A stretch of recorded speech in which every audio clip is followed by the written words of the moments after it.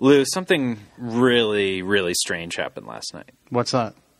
I didn't see any press releases. I didn't see any Twitter action about it, but somehow Tom Hanks from Castaway was pitching for the Detroit Tigers at one point. No kidding, really? Yes. Did he yell Rawlings instead of Wilson?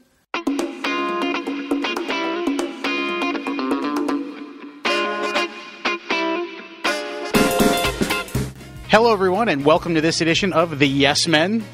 Sorry if I blew your ears out earlier in the intro, but I am Lou DiPietro. To my left, as always, my co-host Doug Williams. Hazard. Yeah, you know, it's one of those things that you want to listen to this podcast in the car with the windows down, so you get the full audio effect. I'm Lou, he's Doug, we're the Yes Men, and we're back with a non-video edition of the podcast this week after a little Google Hangout excitement last week for the trade deadline.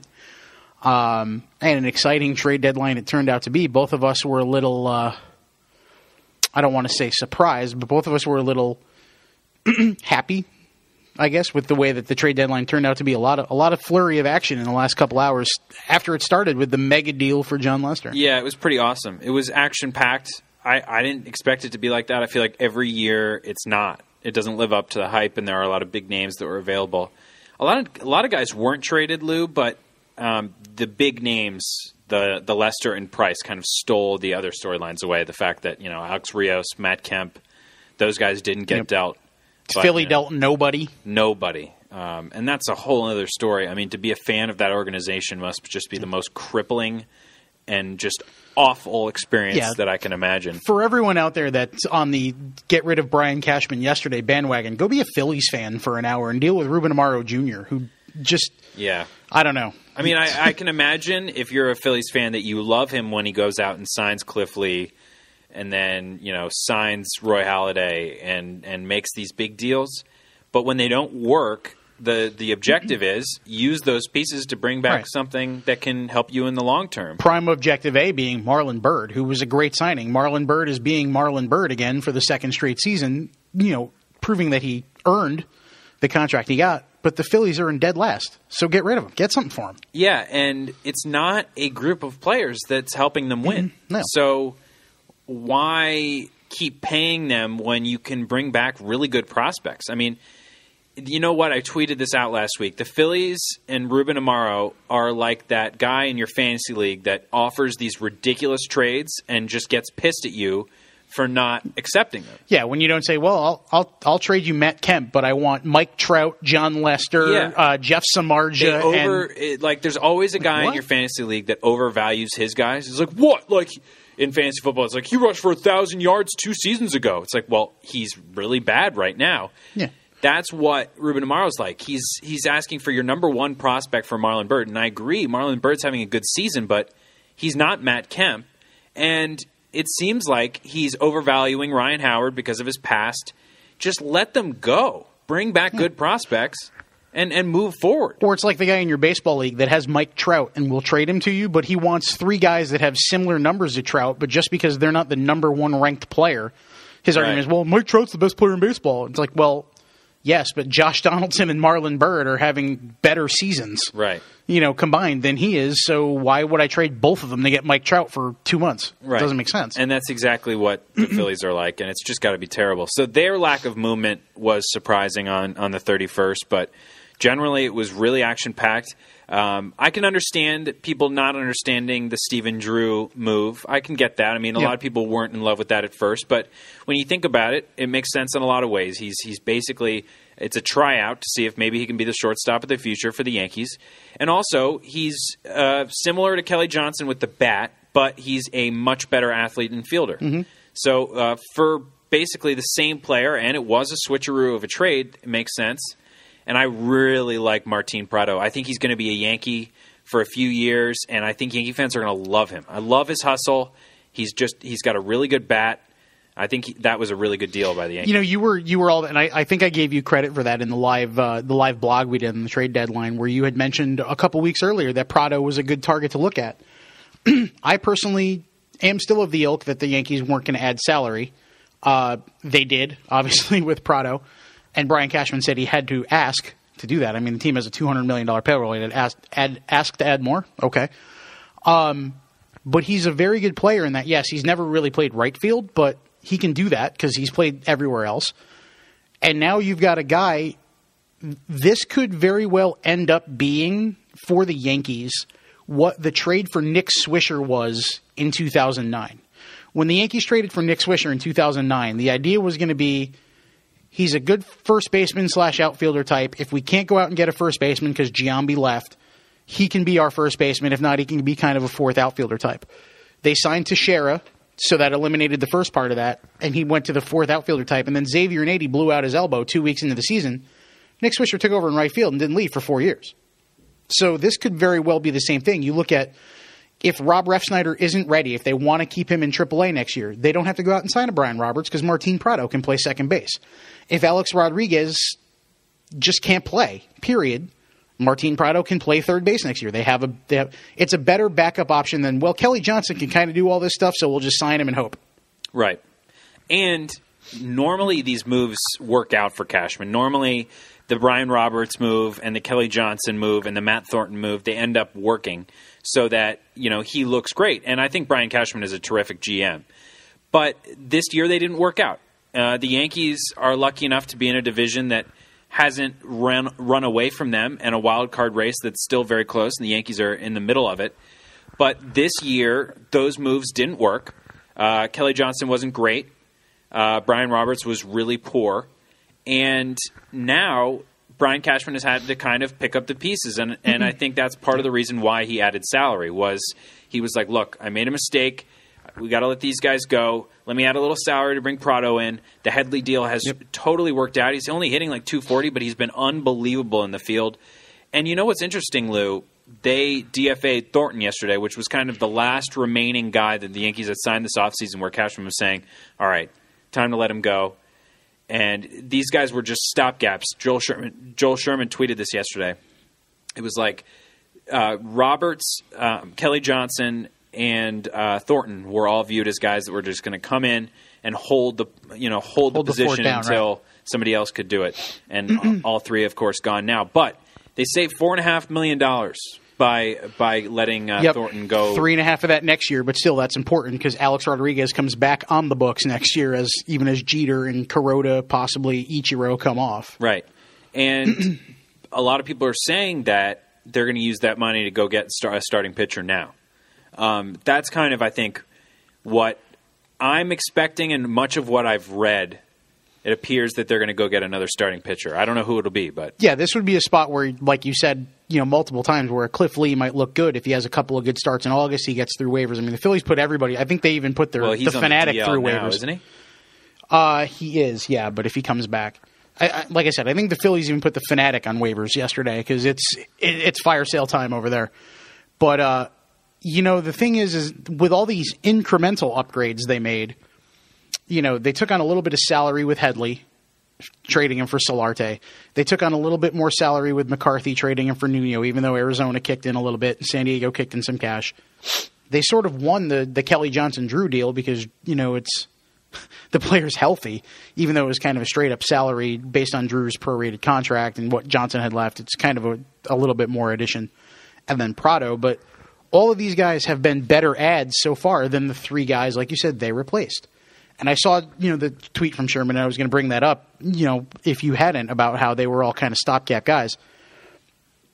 Thornton, he had one bad month. He was pretty good to okay the rest of the year.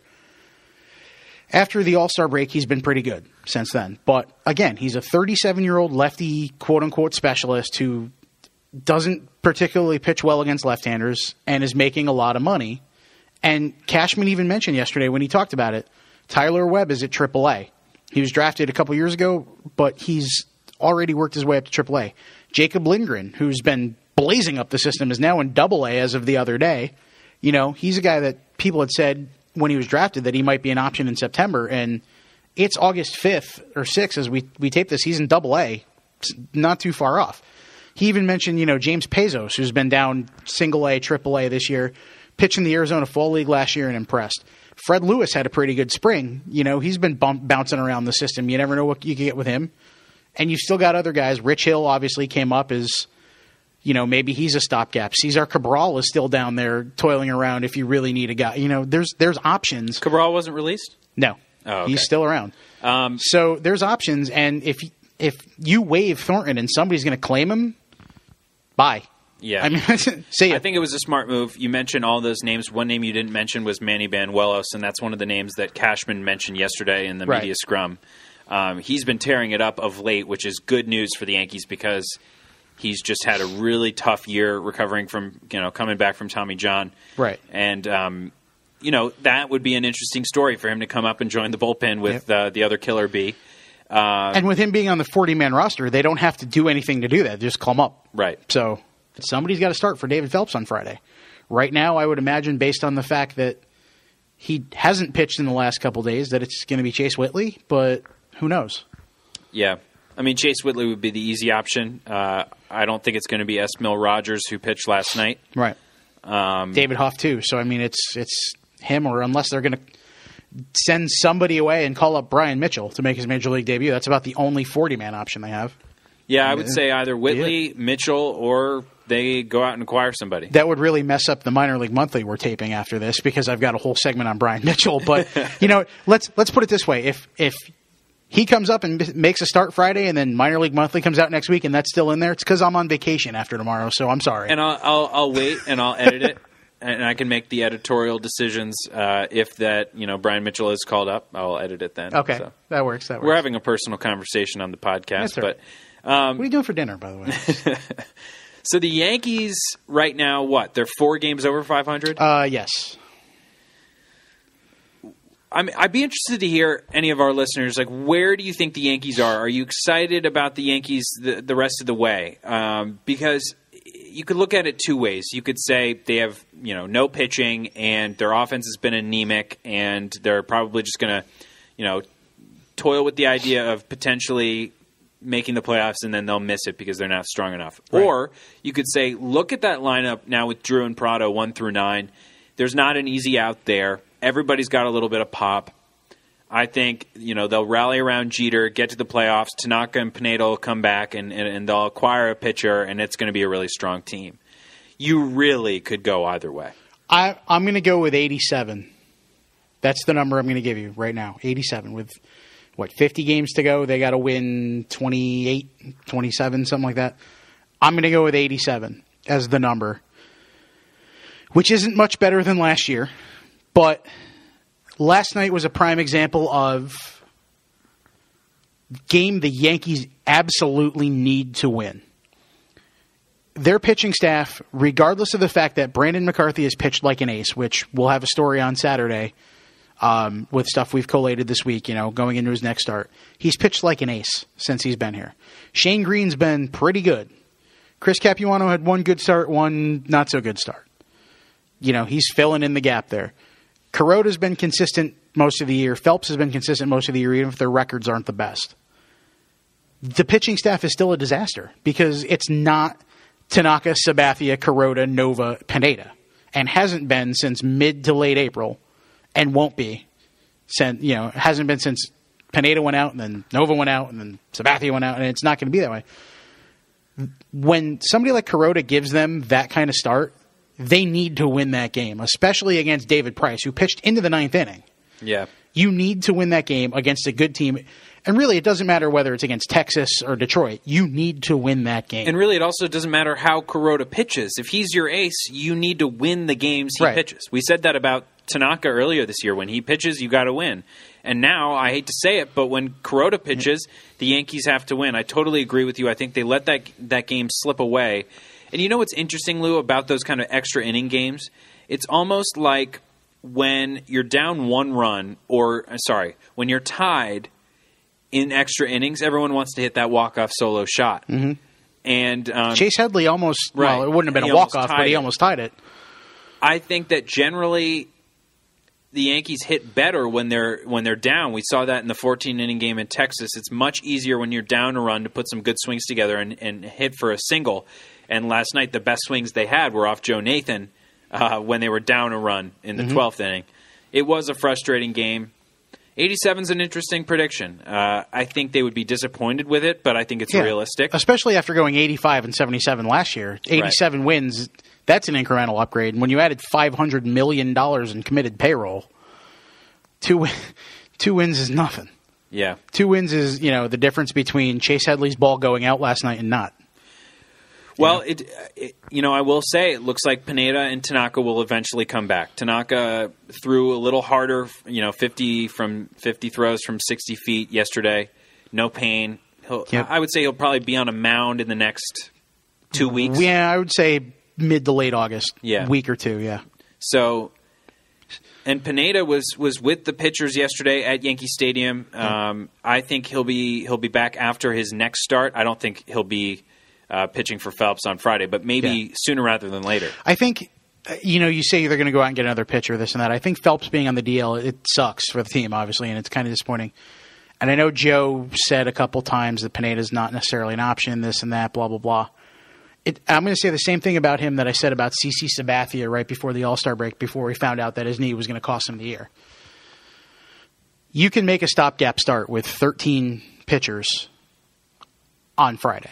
You can you can fashion 3 to 4 out of Whitley, maybe 5 if he's feeling good. Couple out of Rogers, couple out of Daly, who was called up to replace Phelps. See how Pineda pitches. I'm assuming his start Friday is going to be in Scranton. Scranton and Trenton are both home, so I'm assuming it's going to be Scranton again. See how he pitches. If his stuff is sharp and he looks good, I know he threw 58 pitches in 3 1/3, so even if you add on maybe 75 pitches through 5 is realistic. If he looks good and his next start is 90, why not? Why not bring him back? Yeah. You can again, with your bullpen, especially if they're rested, and the Yankees have some random off-day schedules going on here in the next couple weeks. Between the off days and this and that, chances you got a 13-man staff right now. Even if he only gives you 6 innings, 5 and change on those 90 pitches, McCarthy only gave you 5 2/3 the other night, and the bullpen was dominant behind him. Yeah, I'm going to agree with you there, and I'm going to disagree with you about something that you said a few minutes ago. I agree with you. I think 90. If Pineda is at a 90 innings cap or 90 pitch cap, have him start for the Yankees because here's the problem, and I think Brandon McCarthy's pitched very well, but here's why he hasn't pitched like an ace. He hasn't pitched. I don't think he's pitched even close to the 8th inning yet. No pitcher 6 2/3 is the furthest he's gone. Yep, and no pitcher for the Yankees has touched the 8th inning. No starting pitcher since the All-Star break. So then on this staff, he would be an ace because he's gotten into the 7th a couple times. Right, but your definition of an ace. No, I know what you mean. He's the ace of the Yankee staff right now. No, I know what you mean. Better than anybody else, but the Yankees need starting pitchers to give them length because I don't think they can afford to give a bullpen start for Friday like the way you put it. Right. Everybody throws a few innings because that's what they're doing every night anyway.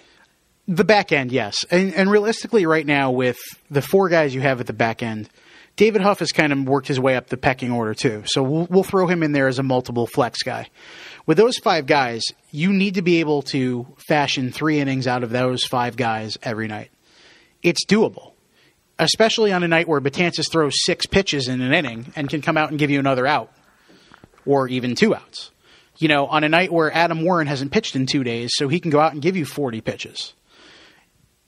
Between those 4 guys and Huff on occasion, whether he's a matchup lefty or, the Tigers lineup stacked a couple of lefties the other day when Suarez was in there and Don Kelly was in there.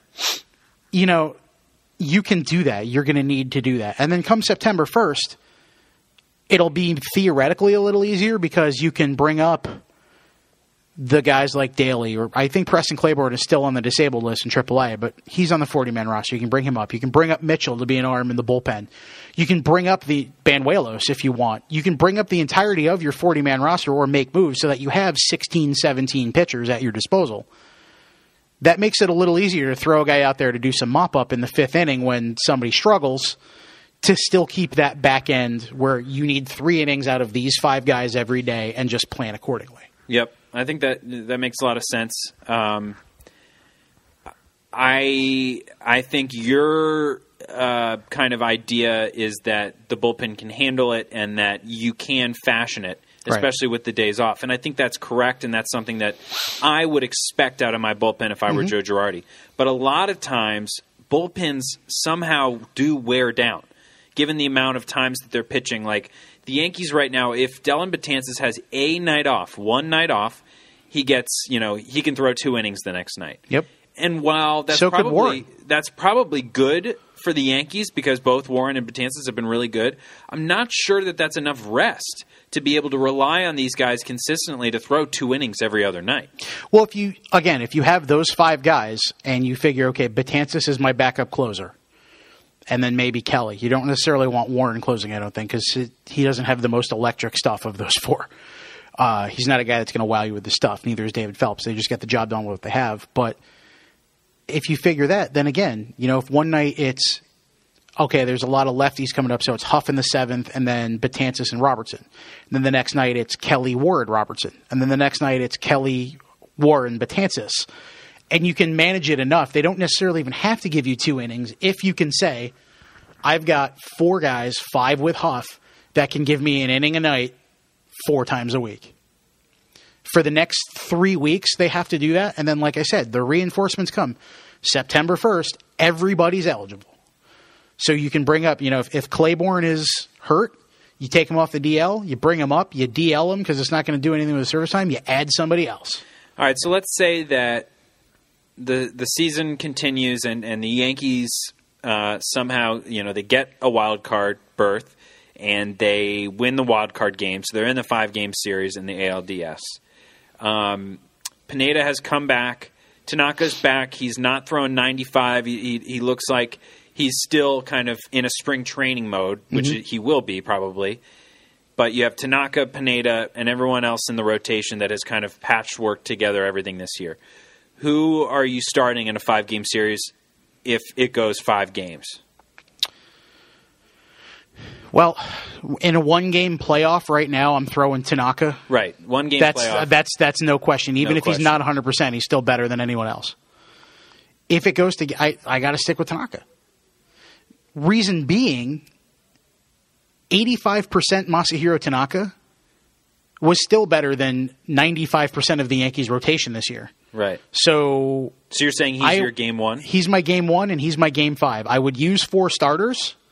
Because, like I said, Kuroda, if he doesn't, let's hope he doesn't have a fade down the stretch like he did last year. If he doesn't, he's a veteran guy. He knows what he's doing, that number 2 spot. Phelps has been consistent at the very least, and Pineda has been dominant when he's been in there, so you got to kind of pick between one of them. And say what you want, Brandon McCarthy has earned a playoff start. If this team gets into the ALDS and it's game 3, and Tanaka pitches the play-in game, then Kuroda is game 1, he's earned it. Yeah. I mean, he has earned it. And, I've heard talk.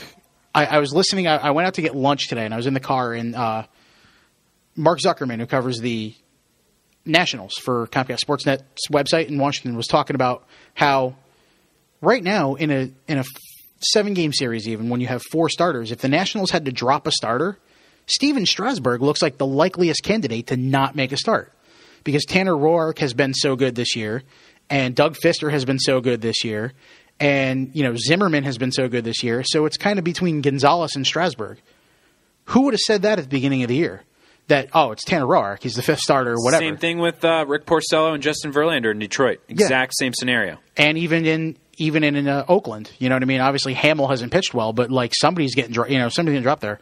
It happens. So he's earned it. Because of the way he's pitched, you got to go with who's pitching well. You can't go with Justin Verlander because he's Justin Verlander.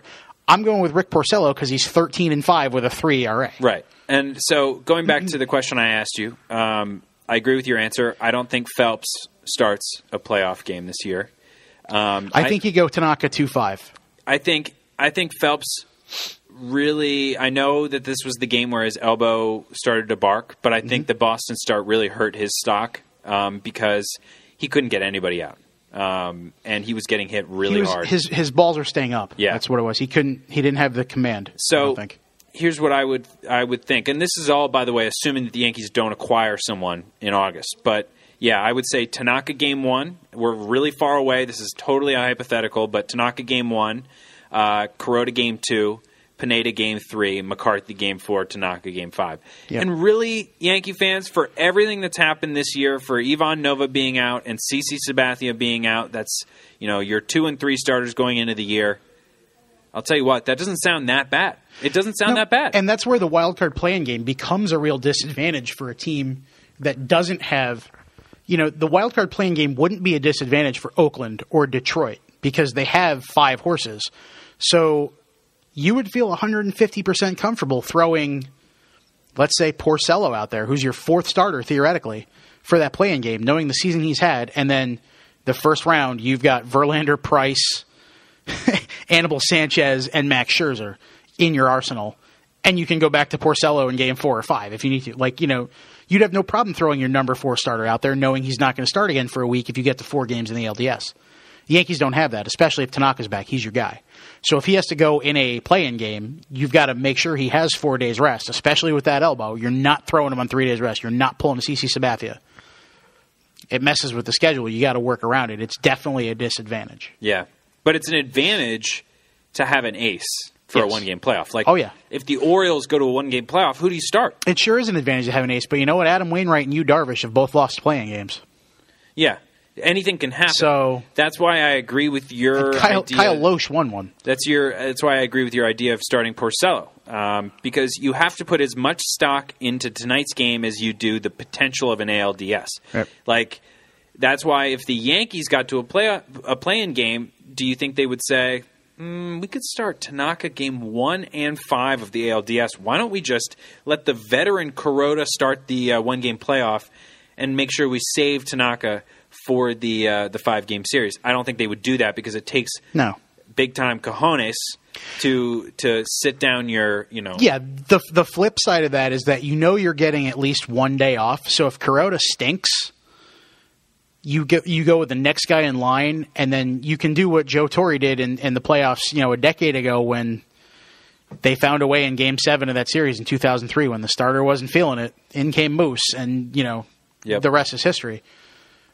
So you can kind of do that. I mean, you can go Johnny Holstaff for that game if you need to and stop the bleeding. You can pull a guy in the first inning and go with the bullpen knowing, all right, McCarthy's on 4 days rest, let me get him up, kind of thing.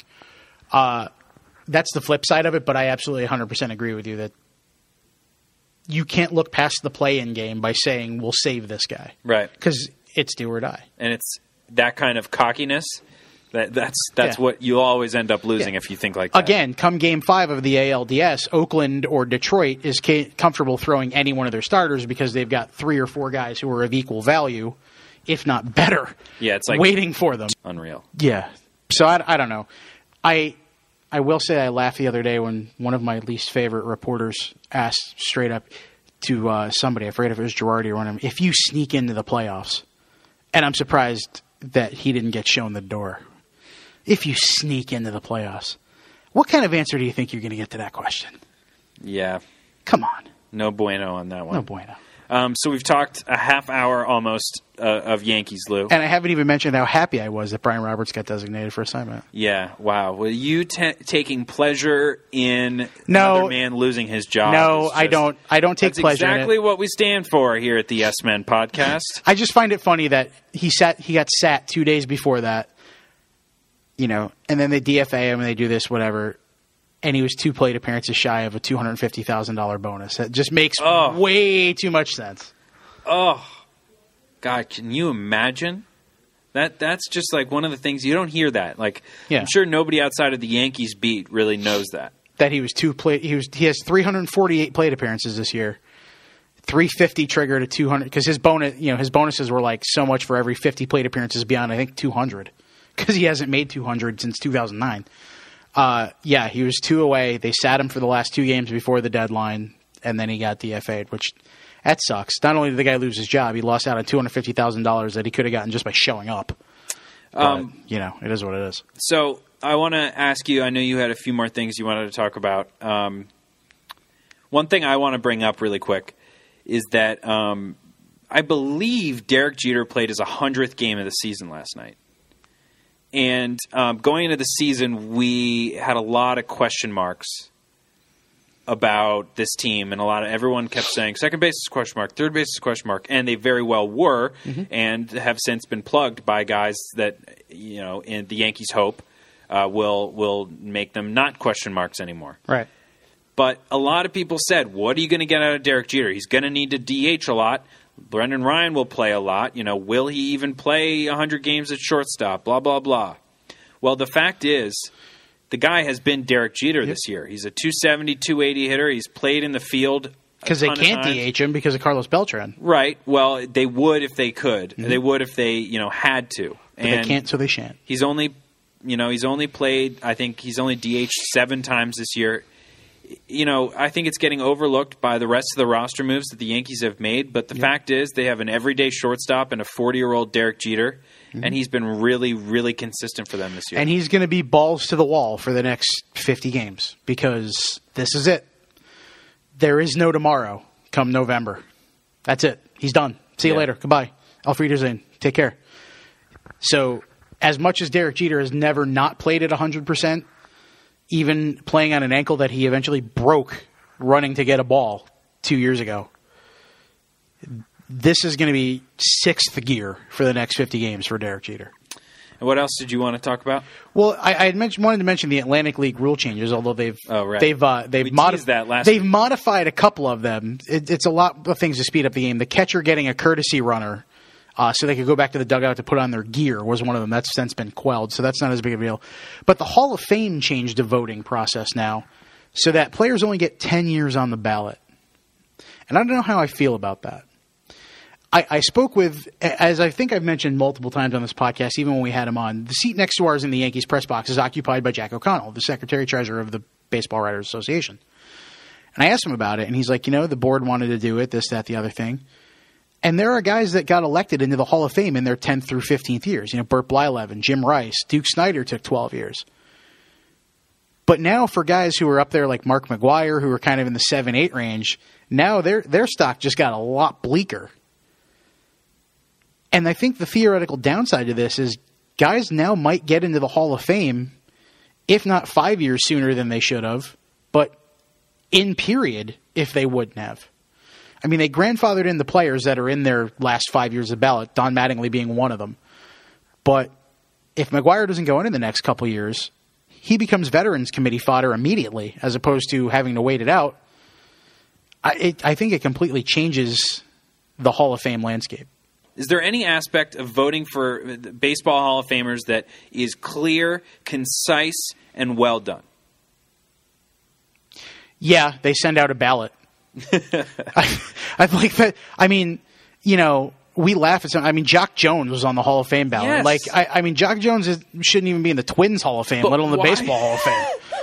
But why? Let me ask you a question. What is the point of the baseball writers saying this guy shouldn't get in until his 8th year? If a guy is a Hall of Famer, he's a Hall of Famer. If he's the right vote for him. Don't look at a ballot and say, I'm not going to vote for this guy this year because I don't think he deserves my vote, but maybe after he sits on the ballot for another 6 years. And there's nobody better, yeah. It's not like he's improving his numbers. He's been retired. Well, I think that's and I think that's one of the things that is bloated about the process, is that you can only have 10 names on your ballot. There's 30 whatever finalists every year. It changes. Why can't you vote for all 32? I mean, I'm sure there's somebody out there that would just vote for all 32 because they're morons. It's probably the same moron that sold his vote to Deadspin for the fans to do it. But I don't understand why you're limiting. I mean, I can see voting for 10 guys like for an award, like Cy Young, because you're voting for a winner, but it's based on a point system so that you have to vote for other guys and, listen. I mean, there's going to be ballots. There might have been more than 10 guys people think are Hall of Famers that were on the ballot last year. Next year, Randy Johnson and Pedro Martinez and guys like this, I mean, dominant players from this era start coming on. Started this year with Maddox Clavin and the Big Hurt. There might be 12 guys you feel is a Hall of Famer, so you can only vote for 10. There's going to be 2 guys that you're like, well, we'll wait. On the flip side of that, if I'm thinking that way and I'm like, well, you know what? Greg Maddux and Tom Glavine are shoo-ins. So let me vote for these other 2 guys. That I have 12 guys that I think are Hall of Famers. These 2 are shoo-ins, so let me vote for the other 10. It may not happen. It may happen sooner than you think, but there's going to come a day where somebody's going to get Biggio'd and he's going to get 74.8% of the vote because 25% of the populate was like, well, I have 12 guys that are Hall of Famers. These two are shoo-ins, so I'm not going to vote for them. Right. It could very well happen to Derek Jeter. He'll get in, but what I'm saying, people are talking about how he'll get 100% of the vote. Nobody will ever get 100% of the vote. No, because that scenario will happen. You have a limit to the amount of people that you can put on your ballot, and if you're in love with 11 guys, you're like, Derek Jeter doesn't need my vote. He'll be a first ballot Hall of Famer. I'm going to vote for the other 10. Let the other voters vote for Derek Jeter. That's how it'll happen. It just seems like you're putting limits on the voting when there's 630-something votes. Right. So it doesn't ever decrease unless people die. Right. It's not like they take it. Well, Lebitard lost his vote, but it's not like you're taking away votes and they just add more and more. So 75% becomes harder and harder every year. 75% of the vote, even though, yes, you would think theoretically based on numbers that 4 out of 16 gives you, less of a chance than whatever, 200 out of 800 kind of thing. That's the number of people that can't vote for you. Theoretically, it would work that way, but it doesn't because there's people who you just don't know what they're going to think. And if that happens, it'd be a shame if – I know he's not going to be unanimous, but it'd be a damn shame if Derek's not a first ballot guy or even close to Seaver at 98.6 or whatever it is. One of the interesting things he had mentioned, though, that he had thought of as an idea is that if you want to keep guys on the ballot past 10 years, but instead of, now it's whatever, they need 5% of the vote or whatever to stay on the ballot, have it be 30. Because Don Mattingly, I don't think, has gotten 30% of the vote in any of his first 14 years. But it would be interesting to see, well, we got to keep this, he keeps on the ballot at 31, kind of thing. That might be interesting to raise their threshold to stay on the ballot longer, but then it all comes back to 600 votes times 10. There's a finite math equation I don't feel like figuring out that determines exactly how much the Hall of Fame can expand by. Yeah, we don't stand for math here. Yeah, so it's too hard to do in my head. But so it'll be interesting to see how that affects, like I said, guys like McGuire who are in their 7th, 8th year, as opposed to, obviously it doesn't mean anything to Randy Johnson and Pedro Martinez. They're not on the ballot yet. It doesn't necessarily mean anything to the guys past 10 because they're staying on either way, but it'll be interesting. We both agree that the Hall of Fame voting process is a little bloated as it is, so who knows? We'll see what this change brings. We'll have to wait a few years, but we'll see what happens. Yeah. With that, I think that's a good way to bring this edition of the Yes Men to a close. I'm on vacation next week, so Doug, you may be on your own if you decide to Yes Men it out. A special guest. Oh. Should I announce it or should I? Well, it depends. If it's your dad, you might want to announce that. People will listen to it. But if it's if it's Joey from Edit 4, it's not really going to draw eyes, I don't think. No, we're Sorry, going to have Bob Lorenz on. Oh, well, there you go. That's going to draw ears. I will listen to that. The famed host of the Yankees pre- and post-game shows. Mm-hmm. That's a lie. I'll be golfing all week, so I probably won't listen to it. And he will be joining me next week. So stay tuned for that. Bob TV, or Bob Radio, as it will be. So that'll be interesting. So you can join Doug and Bob next week while I'm off golfing in South Carolina in the middle of the August heat. Pray for me, because I might need it. Until then, I'm Lou. He's Doug. Bob's probably downstairs at this point, and he'll be here next week.